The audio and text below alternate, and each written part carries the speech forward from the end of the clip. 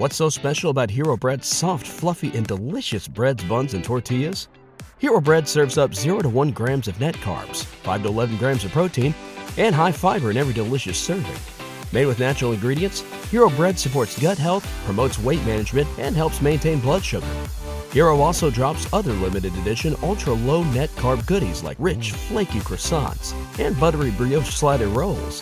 Head to hero.co to shop today. TheChairShot.com. Always use your head.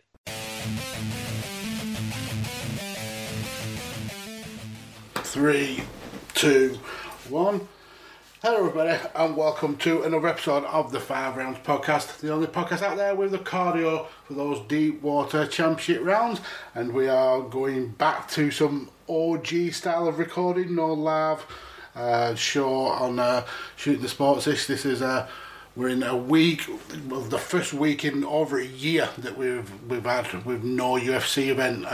So Carlos and I thought we'd take this time to do a little bit of a refresh and just go over like some of the things that have surprised us about this COVID era. But before we get there, I have to obviously introduce the star of the show, the Arco British champion, Carlos. Carlos, how are you? I'm not too bad. How's yourself? Yeah, not too bad. You've been getting a lot of love on the chair shot with the chair shot team, guys like PC Tunney, Chris Platt, and Ray Cash all really kind of like wanting to see how your MMA career goes once we get out of lockdown. So you've got a bit of a fan base going, Carlos. I really do appreciate it, guys. Honestly, it means like everything. And come 12th of April, back in the gym. Hopefully get a fight signed. I know a couple of my friends, they've already been in talks and got a couple of fights signed, so when they're back in the gym on the 12th, they're ready to go into fight camp, so I'm expecting me on the 12th to start the process of what they did. So yeah. I do appreciate the support, and you will see me on the big stages at some point. You will not regret supporting me. All the day oneers. Thank you very much. So what I thought we'd do, Carlos, is that obviously we've watched a full year of UFC in lockdown, in COVID restrictions, and at the beginning of this we kind of like gave UFC a lot of grief for being kind of gung-ho about putting fights on when the world was basically setting itself on fire. But props to the UFC, they've gone about this the right way. Their protocol has been second to none. Whenever a fighter has been infected, they've been pulled instantly, the team's been pulled instantly. Even fighters who not necessarily have got COVID, but they've been linked with other fighters that have got COVID, have all been pulled. And UFC, I think, have really kind of set the stage on how to control a sports organisation in this COVID era. So I've got to give props to Dana and all his team there at UFC for providing a full year of content, and they have not missed a beat all year. Every week, I mean, we've been doing the show now, 3 years? Literally, yeah, coming up 3 years. Yeah, and we always tend to have like a big run of events in a row and then like a few weeks off, but we've had none of that this year. It's literally just been event after event after event, so props to UFC for providing that. But what it's also given us is the opportunity to kind of reflect on this kind of year in COVID, and give like a few shout outs and a few of our kind of opinions on a couple of topics. So I've decided I think we should pick out our shock of this COVID era, whether that's a match result or something that's gone on in MMA, then our star, our villain, and then last our fight of this COVID era. So because I've literally sprung this on Carlos within the last about 10-15 minutes, I'll go first in all the categories. I've got all my picks. Oh well, I mean, I'll still go first anyway because I'm the star of the show and I'm selfish like that. But for shock, for me, there's quite a few that I could actually put in here as big shocks. We've had some massive results in terms of fights like that we wouldn't expect. But I think for me, the biggest shock and one of the coolest shocks was Jan Blachowicz winning the UFC light heavyweight title. For me, as a European, we've got a lot of love for Jan. He was always a fighter who I thought would not get the respect he was probably due. But Bones vacating that title meant that Jan had an opportunity, and he took that opportunity and he ran with it. Absolutely destroyed Dominic Reyes. Dominic Reyes, who many still argue now was dominant against Bones. Jan took him to school, and he's the current light heavyweight champion, and it's absolutely deserved. So for me, shock of this era is Jan Blachowicz. Oh yeah, definitely. Like, when Jan started in the UFC, he obviously started on a rookie patch, and he was getting into that position where everyone speaks of today of like a gatekeeper. But then he soon changed that wrong when the Polish power came out, and it was just wrecking everybody. Ended up taking the belt off Dominic. Well, not taking the belt off Dominic Reyes, it was a vacant belt, weren't it? Mm-hmm. And he obviously won the belt. But everybody had Reyes winning that. Oh yeah, absolutely. After when Reyes had that dominant 5-round fight with the ex-champion John Jones, and a lot of people were saying, I think he won that fight. That's when a lot of people were just instantly counted Jan out of the fight. When that fight got announced that Jan and Reyes were fighting for the current light heavyweight belt, everyone straight away were like, oh well, we know he's going to win this fight. And I'm so like, I wouldn't say glad, because in a way I'm happy for him. Like you say, from Europe, it's a good thing to have a Europe champion. So only on that sense I'm happy for. But obviously when you go 5 rounds with John Jones, and obviously you think you're losing that sort of devastating fashion, it's going to sting you in a way. But yeah, what I pick, Jan is a brilliant fighter, and the thing that is what I like about him more is he's classy. Absolutely. I mean, you've seen a lot of people in title matches, and especially in that light heavyweight division, when they lose to Bones or when they lose a big title fight, they get salty and they get like bitchy. Jan never did that. Jan took his losses and learnt from them. He was never kind of like a sore winner. Like with the attitude, he's just gone about his business and he's got exactly what he's deserved. Yeah, absolutely. He's a humble champion. Mm-hmm. Honestly, nothing but respect for him. As soon as he won the belt, he straight back onto Poland. As soon as he had the biggest fight of his career, straight back onto Poland. Yeah. He's literally just a true champion to his country. But it's a perfect pick. And my shock of the year is definitely going to come from one of what we could have said last year was one of the biggest outbreak of fighters and the biggest outbreak star. He literally obviously had the fight where Darren Till, they cleaned him out, had the fight and the 5-second knockout with Ben Askren, cleaned him out. Then obviously had all that beef with Kamaru Usman, Colby Covington, and everything that were going on with George Masvidal. And then for some reason, the last couple of weeks, from this massive star and everyone loving him to everyone sort of fucking hating him for jumping on the bandwagon with Jake Paul in their Boskin. What the fuck's Boskin? Boxing aspect. Obviously, Jake Paul is fighting Ben Askren. Don't know when the date is. Don't really care because it's going to be a shit fight. But yeah, Masvidal is apparently helping Jake Paul get prepared for the fight with Ben Askren. I don't know why, because it's a boxing fight. It's not a. I'm guessing he was saying when they were doing practice for him, we were practicing for a flying knee. So I don't know what stand-up he's been looking at of Ben's, and we all know Ben's not a stand-up fighter, he's a boxer. But ayo. But yeah, with Masvidal, even though he lost the fight with Usman and he got what were it, like 50-40 something, he absolutely got dominated. Yeah. Everyone was still behind him because most of the majority of that fight were Usman stomping on his foot. Mm-hmm. So for him to be this massive star and get all this love behind him, Street Jesus, to supporting a fucking clowny YouTuber who now thinks he's a boxer, it's just bizarre and beyond me. It's like he's just turned his whole fan base around and he's shot himself in the foot. Yeah, I understand what you mean, and it is what it is. And sometimes when you take these essentially street fighters and you make big stars, and when you put them on these pedestals, they don't perhaps live up to the heart that you want them to live up to. They're not like these role models. He's a street hardened fighter. He's not someone who you would go to for sensible political debate, I suppose. He's not going to make great choices. He's not like a role model. He's a fighter at the end of the day, and he's got the fighter's mentality. But yeah, it's the come down from the Jorge Masvidal kind of hype train to him being so cringy, it's unreal. I mean, I can understand why he's done it. Obviously, he's got the fight again with Usman, and then he's using that as a selling point. His name's in everyone's mouth just because of what's happened with Jake Paul. Obviously, Jake Paul is made a shit ton of money off YouTube and that lot, and that's what he's good at. He's a YouTuber. Yeah, and that's what his fame is, and I'm guessing he's paying him a good whack for being in his corner. Yeah, and I think that's.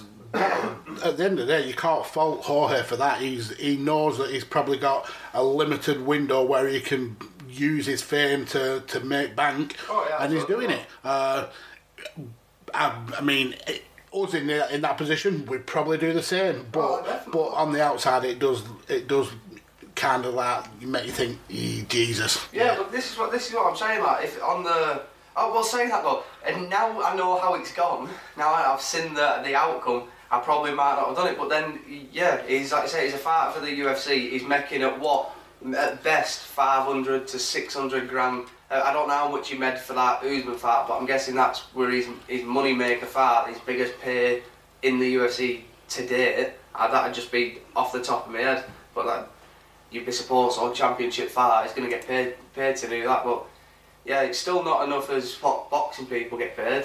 So. Yeah, you can understand why he's done it, but with the outcome, I don't know if I would to do it. Now, if I could control the outcome, I would do it, but I wouldn't go fucking live when they're doing a press conference. Tell him I like his flip-flops. Yeah. I mean, at the beginning of this run with Jorge, that would have been hilarious. Like the kind of three-piece and a soda stuff. But now it comes off as cringe. Now I just can't wait for Leon to just spin his jaw. Yeah, it's just swatting.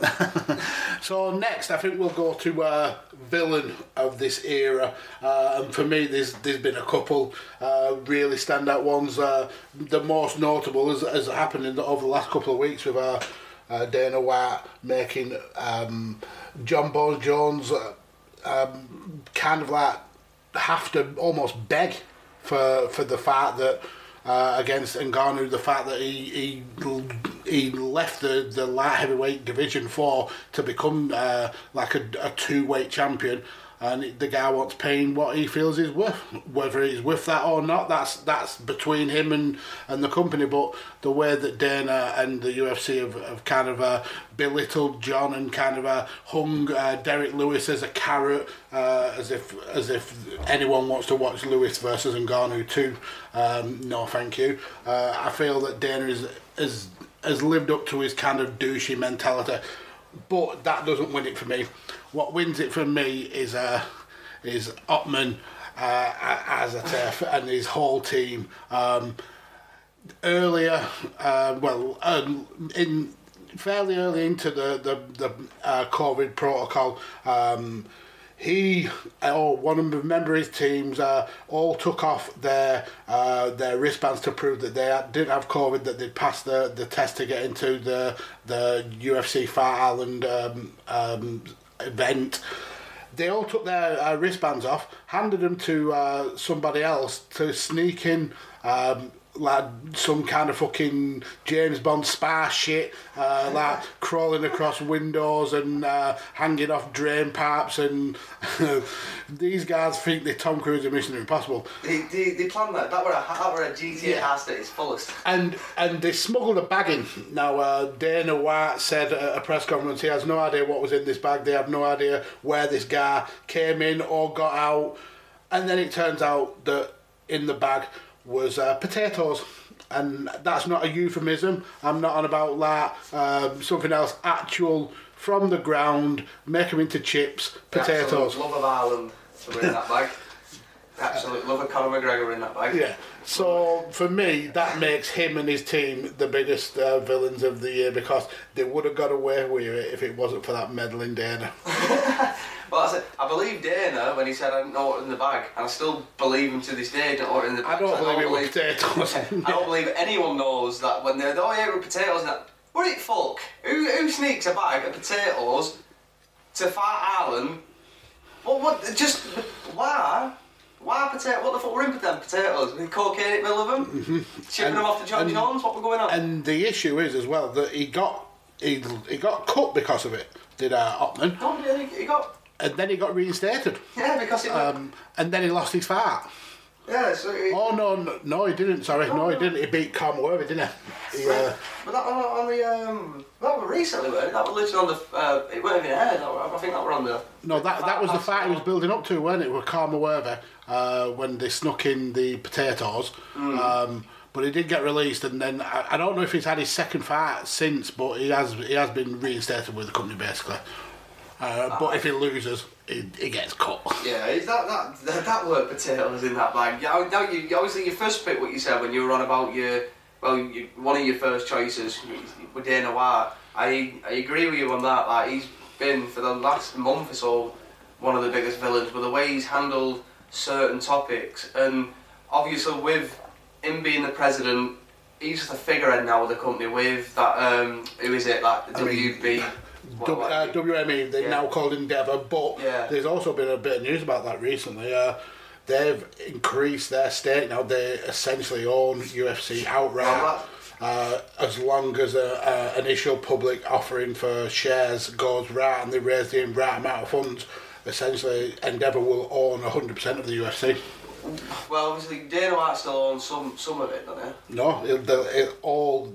When you do, when you own a certain amount of a company, if you want to take that company private, you can essentially force buy all the shares. Well, you have to offer way more than they're actually worth. It's weird now you say that, because I don't know how true this is, but only recently I saw this that it were a rumour and it were going around. I'm not going to say names because they're very good sources to me.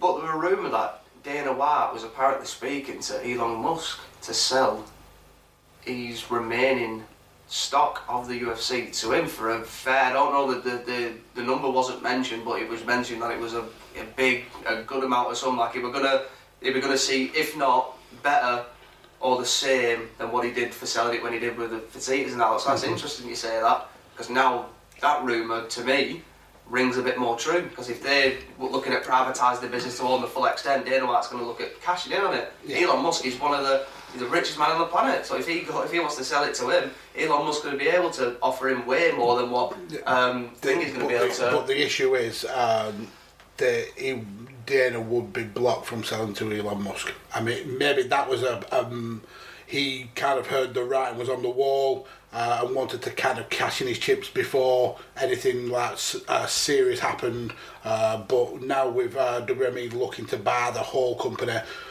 he could only sell to them. What's so special about Hero Bread's soft, fluffy, and delicious breads, buns, and tortillas? Hero Bread serves up 0 to 1 grams of net carbs, 5 to 11 grams of protein, and high fiber in every delicious serving. Made with natural ingredients, Hero Bread supports gut health, promotes weight management, and helps maintain blood sugar.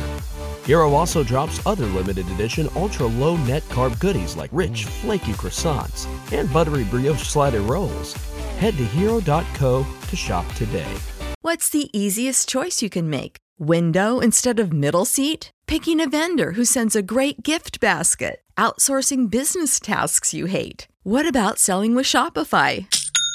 Whether you're selling a little or a lot, Shopify helps you do your thing, however you cha-ching. Shopify is the global commerce platform that helps you sell at every stage of your business. From the launch your online shop stage to the first real-life store stage, all the way to the did we just hit 1 million orders stage. Shopify's there to help you grow. Whether you're selling scented soap or offering outdoor outfits, Shopify helps you sell. Wherever and whatever you're selling, Shopify's got you covered. Sign up for a $1 per month trial period at shopify.com/try. Go to shopify.com/try now to grow your business, no matter what stage you're in. Shopify.com/try. Yeah, but is the process, because if they haven't, even if the process haven't gone through yet and that, like, he'll still have a window to sell his shares if they get it done fast. They're doing what's called an RPO, where you are basically they're raising funds by selling shares of Endeavour, the company Endeavour, not the UFC, of Endeavour, and they're hoping that makes enough money that they can then force buy all the shares of UFC, so it'll become a fully Endeavour-owned company.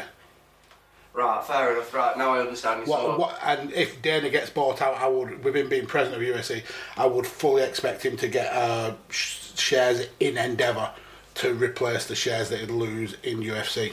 Well, I'm guessing. Well, I'll say so. It could be either way. He's still on about selling some shares. So either if it being UFC, or like I say, if he's getting shares off Endeavour, selling them to Elon Musk. But yeah, with Elon Musk having SpaceX and Tesla, that guy's plenty of money. He's not shy of it. So yeah, but two good picks there, and then with potatoes, what weren't potatoes were the best one. And I'd say my villain one, because with lockdown, a lot of people are going to look at this and think, oh, villains, well, they might be shit picks. We weren't looking at villains as in like someone being the bad guy, because with it being lockdown, there hasn't really been a bad guy, because it's all been entertaining. UFC has been around every week. So yeah, I mean, this is not villains as in like a superhero's nemesis. It's just people who've maybe been a bit dickish. Well, that's it. So my other one I picked, and just because it's more of a redemption one for him, my villain of the lockdown was Sean O'Malley, because coming into his fight, he was still getting tons of shit for his weak ankles, and it's like, even when he said it in the press conference, I'm going to shut a lot of motherfuckers up when they were getting messages every day about his ankles being weak, and he's going to lose. And being technically undefeated. I'm like, in man, I'm undefeated and stuff like that, and and unless we not forget the podcast he did with Casey Kenny, where they ripped into, was it Megan Anderson, yeah, and that's it. And it's so he didn't have a good time with it, but you like I said, he did redeem himself with that two highlight knockouts essentially. Well, yeah, exactly. Yeah, he finished the guy twice in one fight, so that's he got an handy bonus for him as well. So yeah, he's had some funny moments and some a bit sour moments, especially like I say with the Megan Anderson stuff. And I'm sure he said after, and I don't quote me on this, but I'm sure he said afterwards when someone asked him recently, he's like, "Oh, it's not a co-worker anymore." He tweeted it. He tweeted that out. Yeah. So yeah, that's what I'm saying. It's like the funny side and a bit of the sour side. So is a kid who has a team around him who tells him he's the best thing since last bread. So he's not too old then, me. So in a way, like he's done it better than me. He's like say he's only a couple of years older and he's in the UFC. So if fucking sure, you want a training partner, call me. So let's now kind of go against that and pick who we think has been the star of this kind of COVID era. And again, for me, there's two massive standouts, and I'm sure these two at least are in Carlson's thoughts. But I believe Carlson will bring many more to the table. But for me, I was tempted with Kevin Holland. This guy did what nobody else was able to do in UFC, and he had 5 fights in essentially 2020, and you can't even call it a calendar year.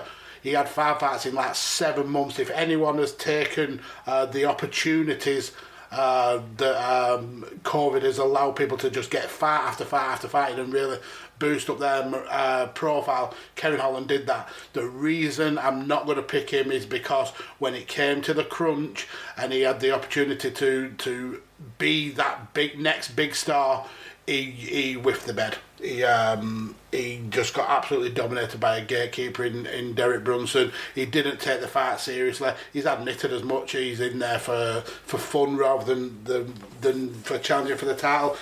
So that kind of sold me on him. For me, it's Chimaev. It's got to be Chimaev. The guy came from absolutely nowhere in the middle of July last year. The guy, I mean, he was fighting on Brave championship fight cards to like 100 people. The guy picked up a last-minute fight against John Phillips. Then the week after, he took on Rhys McKee, absolutely dominated him. I broke the record for the quickest turnaround. What was it, like 10 days or something like that? 13? No, I'm sure it was like July the 16th for his first fight, July the 26th for the second fight. He got performance of the night for the first fight, performance of the night for the second fight, performance of the night for his third fight, which he left it a little bit. He actually went from July to September, but he didn't take any time. That's only because fucking UFC Dana White and them all said to me, like, chill out, you're not fucking fighting, little scrapper. In that third fight, he took on Gerald Meerschaert, who's a handy fighter, and KO'd him in 17 seconds. 3 performances of the night, 3 wins, and I would guarantee he would have had more if he didn't contract COVID. The guy has had COVID for such a long time, keeps trying to train his way out of it, won't let his body heal up. He retired, was told by the president of his own country, fuck that shit, you ain't retired nowhere, and only this week he's come out and said he's the champ round these parts about UFC, and he's... surprise, the champ is back. Yeah, he's chasing that Usman fight, and I have no doubt that Dana White would absolutely put him in that fight in a heartbeat. So for me, Khamzat Chimaev has been a breath of fresh air. That's it. It's perfect pick. So it's 3-0 in the UFC. I haven't been with him for, I think, probably, if I say a year, I'm probably giving it a good one. So with him coming in, getting 3 solid finishes, and I know he's horrible saying it because it's affected a lot of people, but COVID can't kill the motherfucker, so he was going to stop. I didn't give it a good do. So it's fat. I feel so bad for Rhys McKee. I respect him so. Like I said, guy, he comes from the United Kingdom, so he's solid in a way. So I know how good Chimaev is. I just know how good just from seeing Rhys McKee train and fight just near around here. So it's Chimaev is one to be watching out for, and I'm sort of glad they told him off for like naughty boy fucking not retiring. Yeah, they told him off for that, but you knew as soon as that tweet came out, he weren't going to retire. The Dana White, as soon as he saw that, he's like, shit, he's not. Someone give my bank card. I'm getting this guy a flat. So who's your pick, Carlos?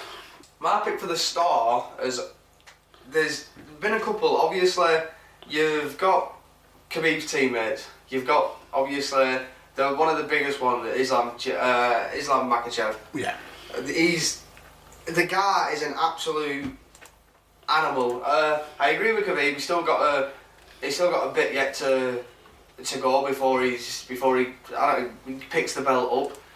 But he's learning. If he stays on that sort of path, he's definitely going to be champion. There's no doubt about it. He's definitely going to be champion. I mean, he beat Drew Dober earlier in the month and dominated him. Absolutely smashed him, and he looked big. And obviously, because he's still young and he's growing, his skeletal system's growing, his skeletal muscles are growing, his everything's growing.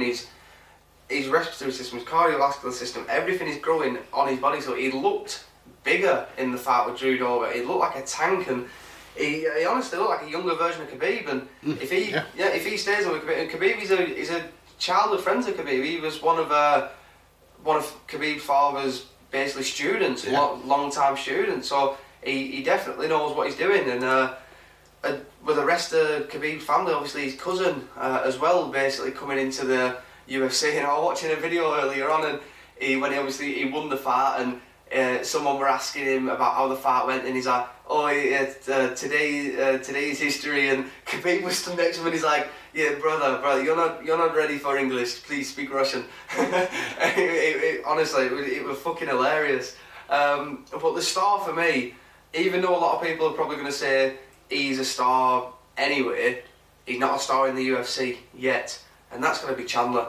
The way he came into the UFC and the way he were able to stop Dan Hooker, and then the promo afterwards, he called out Conor McGregor, he called out Dustin Poirier, he called out Khabib himself. In every single person, he called out, and he's looking.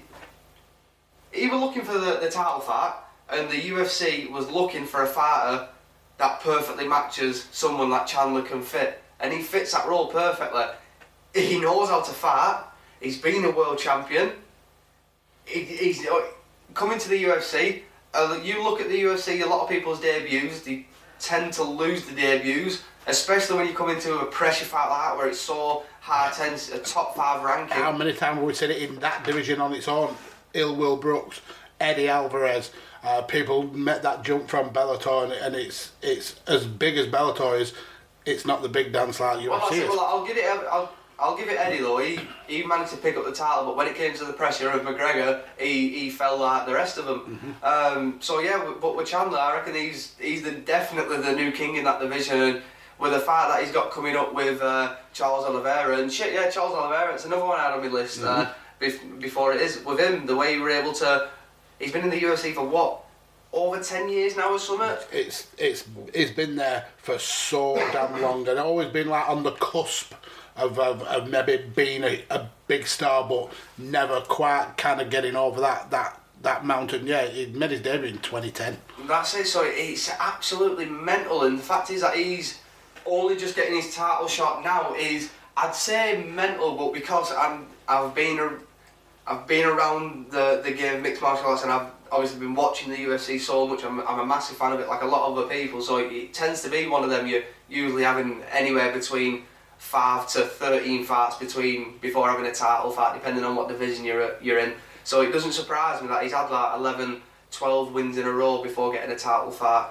But what did surprise me was the way he were able to absolutely dominate Tony Ferguson. Mm-hmm. So when a lot of people were giving both Chandler and them shit for fighting for the belt, saying, it should have been either Justin or Dustin or Conor or whatever, then these are the two fighters that the UFC look for, and to be honest with you, if I could pick a joint star, it'd be both of them, but unfortunately I can't. And for me, Chandler has been the one to, even though he hasn't been on the same tear as what Oliveira has been on in the UFC, you go back to his Bellator career and the rest of it, he's absolutely shut down everyone in front of him. Yeah, fair enough, he may have took a couple of losses, but tell me one great fighter, bar from Khabib or John Jones, that hasn't took a loss and not learnt from it and come back. He's the spitting image of a fighter that has took losses, learnt from it, come back, won world championships, come into the UFC when there's a lot of eyes on him, when a lot of people say, he's just another guy who's going to come lose. He absolutely dominated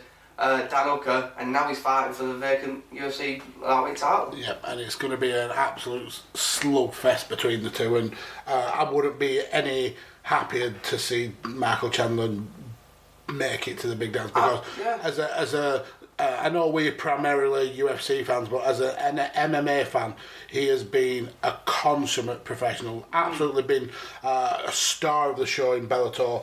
Never quite got that. I mean, they've had talks for him coming over to UFC a number of times, and he just never quite got there. And now, essentially, in the what could be his last major run of his career. He's straight in and he's going for the big title. Well, that's it. He's not fucked about. He's definitely not fucked about. He took that opportunity when he got that phone call and he got told that opportunity is there. This is the guy who before he even fought Hooker, when they called him up from Bellator, it was already the replacement for Gaethje and Khabib. He was on Fight Island as well, running laps of Fight Island, and he weren't even fighting. He was just in case it shows that he wants it. Yeah, he literally, that's it. He's there for one reason, to be the champion, and he's got that title fight, and he's going to be a banger of a fight. And either way, if Chandler wins that fight, like you said, I'd be happy to see him hold that belt, because he had obviously 2 different belts from 2 major promotions, UFC being the biggest. But you've got to give him respect for the level. When you're fighting in the UFC, you've still got a lot more fans than the average other world champion that's fighting for these other organisations. So you can sometimes understand why other fighters sort of tend to drop off because they may have got a loss or they haven't got the maximum support around them. Now, I'm not talking about fighters like Michael Venom Page or Douglas Lima and people like that. It's generally the fighters that who aren't making it up to these big stages, who aren't getting the phone calls, who aren't getting these big money fights, but yet they're still fighting all these hard fighters, they're still giving it the best all, and then it's something clicks in their head thinking, I'm not getting no fucking recognition for this. I'm still doing the same amount of work as what that guy's doing in the organisation, and look at the career he's got for him. Look at the potential he's got for him, and I'm still stuck here. And so you've got to give Michael Chandler the respect for that, because he was fighting for 10 years professionally outside the UFC. Yep. And that is hard to do, especially when. Now, don't get me wrong, he's going to be one of the fighters that's making good money, but he's definitely going to make a hell of a lot more money in the UFC than what he was fighting outside of it, especially with the medical benefits that come with it as well. Especially if you live in and come from the United States, where their medical bills over there are fucking ridiculous. I feel sorry for some of them, but yeah, Chandler is definitely my star of the lockdown. It's a great pick. Now let's round off with our fight of the lockdown, fight of the corridor. And for me, there was only one choice. I mean, we've had some absolutely outstanding fights, but the one I enjoyed the most, and it ironically ended up being a draw. Ended up being a majority draw. Going back to just before Christmas of 2020. Davison, Figueiredo, the dominant flyweight champion, someone who we've kind of looked for ever since Henry Cejudo dropped the title. Even before that, with Demetrius Johnson, we've wanted like a killer in that division, and he is definitely a killer. But up stepped Brandon Moreno. Brandon, I think he'd only just beaten Brandon Royval maybe a month or so before that, and he was thrown into this. Yeah, he were only fighting the month prior. So he was thrown into this title match, and basically everyone thought this is going to be fodder for a Figueiredo dominant victory. Jesus Christ, these guys went hell for leather for 5 rounds. You got instant starts with Figueiredo going with spinning back kicks and just the vicious punching. You had takedowns, you had clinch fighting, everything you if you like one single facet of MMA, it was in this fight. You had the hard hitting, you had the knockout shots, you had the great wrestling, you had the dirty boxing, and the best thing about this is they did not stop giving 100% for 5 rounds. There was a little bit of an issue in the 3rd round where Figueiredo got deducted a point, and that kind of really did cost him the fight, because if it wasn't for that point, he would have probably picked up the clear victory. But this is a fight that needs to be run again, and I can't wait for it to happen, because this was 25 minutes of glorious fighting for me. I absolutely loved every second of it. That's it. That were a brilliant fight between two definitely dominant fighters. So unfortunately we were a draw, but then again we get to see it again. So it's a win-win for us and a lose-lose for them. So don't know who's winning in that scenario. Us. Yeah, fuck it, us. Yeah. So yeah, it was a perfect pick with Figueiredo. Before having that fight, and when he picked up the belt, he was. He picked up the belt from Joseph Benavidez, didn't he? Joseph Benavidez, when he picked up the belt, he was already before that, he was looked at as a fucking killer. And then when he did that to Joseph Benavidez, that just cemented he was basically like the Francis Ngannou of that weight to what Francis Ngannou is now to the heavyweights.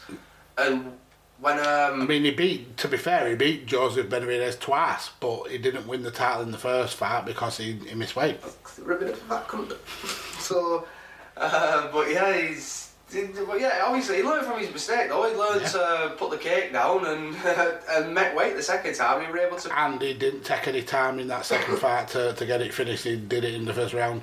Then he did it again against Perez in the first round a couple of months later. So for Brandon Moreno to come from essentially nowhere and take the guy for 25 minutes, this guy has been murdering people.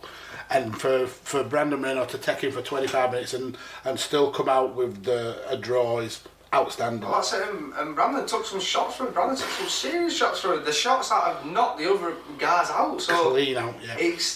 That is, in a way, Figueiredo has got to think differently, because you've got to understand this is a guy, when he started getting the money, he's literally gone out, he's purchased himself a gym what's literally designed for him to keep that UFC belt for him to be the perfect athlete, fighting athlete, and with him basically finishing all these guys and then Brandon coming and eating his shots and taking him to deep waters and they go into the decision, that don't care who you are, you're a human being, that's going to play with your mind at some point and thinking to yourself, what the fuck is this guy doing, or what did I do wrong for these shots not to be efficient or work? Well, I'll say not efficient because they were efficient enough to where obviously you could see where he was getting hurt to some extent, but they were doing absolutely nothing in the sense of taking him off the back foot. Brandon was trying to walk him down just as much as Figueiredo was, so that were a perfect pick, and yeah, I can't wait to see that fight again. But just before I say that, we can't not mention the elephant in the room. In the lockdown, we've had one of the biggest, and it's not this sort of covers all four of them, I think. This is just a spring on Mag now, so I want to see his reaction. The Petian and the Aljamain Sterling bust up. That is a shock. That's a star moment. That's a villain moment, and that's a part of the lockdown moment, I think. Anyway, and yeah, I think we've got to say that because people are gonna. I've got it in my head. People are gonna try and say, "Oh, well, you did mention this. I'm gonna give you motherfuckers a chance. I'm gonna stick that in there before you do it." I mean, yeah, that match had everything. It had a proper villain with a petty yell and that vicious knee. It had like the hero of it with Aljamain Sterling, even though he ended up being the villain because people were calling him a pussy and that he played on it. He got basically V-triggered in the face. That guy could not see straight. Yeah, but then Steve here recovered about 30 seconds after Francis Ngannou knocked his fucking tree to Mars. Mm-hmm. So I saw that meme over there and it just fucking killed. Honestly, I'm tearing up though because it just fucking killed me. That meme over there absolutely put me on my arse, just the same as what Francis did and what Petian did. So Jesus Christ. But yeah, I had to mention that one. But my fight of the year has got to be your shock of the year. It's got to be the man himself. It's got to be Jan Blachowicz versus Israel Adesanya. Mm-hmm. Israel Adesanya had the chance to go up to light heavyweight and take that belt, and a lot of people, in a way, when we've just literally been bigging Jan Blachowicz at the start of the podcast, in a way, everyone, a lot of the commoners, even to some of the fighters, were counting him out, saying, "Is he going to beat him?" Yeah. Just because of all this potential with the fight between him and John Bones Jones, and everyone's, is he just this good? He's just this talented. He got raw off. But Jan's that little bit better. Jan's just that little bit better, and Jan knows this is mixed martial arts. If it were kickboxing, then fair enough. I'd go behind Izzy every single day of the week. Kickboxing world champion, but this is mixed martial arts. In that fight, you had everything, and Jan Blachowicz shown that he was not scared to stand with Israel Adesanya, shown that he were able to take shots off Israel Adesanya, show that he was able to wrestle with Israel Adesanya and keep him down when a lot of people tend to wrestle him. He's got one of the best wrestling defences in the middleweight division. Now, obviously we can see against bigger guys, that wrestling defence sort of lacks a bit, but that was only on the later of the rounds when Jan Blachowicz took him down. But Jan Blachowicz was absolutely goosed. But the reason it was the fight of the lockdown for me is because of not only did Jan Blachowicz prove to everyone, don't count me out, I am the true light heavyweight champion.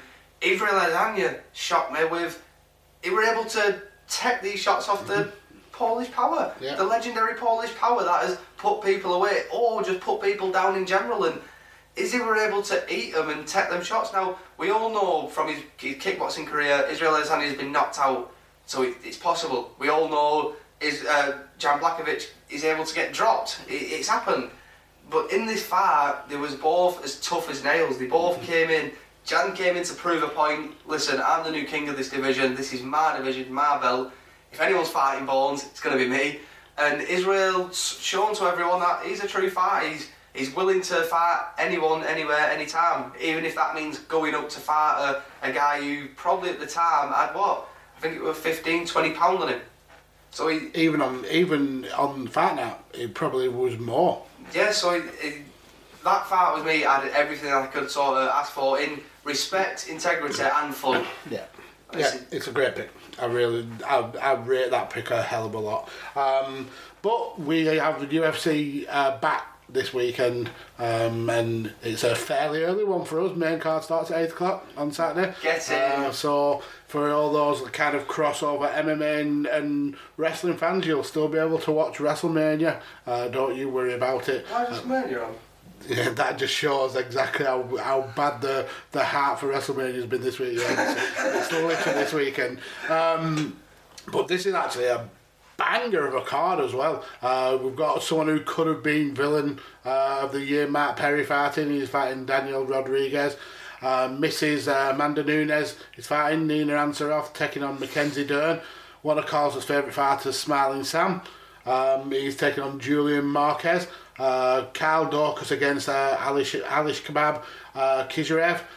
Two of the best young kind of hungry fighters for me, Arnold Allen and Sadiq Youssef are in the co-main event, and then a late addition for an injured Darren Till. Marvin Vittoria's taking on Kevin Holland, so that's going to be a bopper of a fight. But yeah, catch us up next week for that. Anyway, you can follow me on Twitter at DJ Kirby. Follow this show on all social medias at 5 Rounds Pod. It'll be usually Carlos that you're talking to if you get involved there. Follow all the networks at Visionaries Global Media, at Shooting Sports Ish, and at The Chair Shot. Follow Carlos here at Kirby_Carlos. That's it. Game over. That is the end. Now that's for everyone. Before we just actually finish it off, I just want to say thank you to everyone who's already gone to the Shooting Sports Patreon and obviously subscribed. It helps all of us out make more content that we absolutely enjoy. But I would ask everyone just to please go over to our 5 Round one and just follow our stuff, and it helps us grow as a podcast. Even though we've got the support of our networks and we support them at the same time, we'd really like to grow on ourselves as well. We've been doing this 3 years, so it would be nice to sort of get something out of it, like trying to make content each and every week. You know how much UFC put on events, and it might sound like I'm sort of pulling a leg here, but I'm really not. It's just 3 years, so it'd be nice to just get something out of it, a little sponsor or just a little bit of revenue coming back from the show. And so 3 years I've been doing this, trying to make content to the viewers week in and day out. So yeah, it'd just be good. So if anyone out there listens to the show and they want to drop as a sponsor, message either one of us or get in touch with the 5 Round podcast itself. So that is the end. Adios, amigos.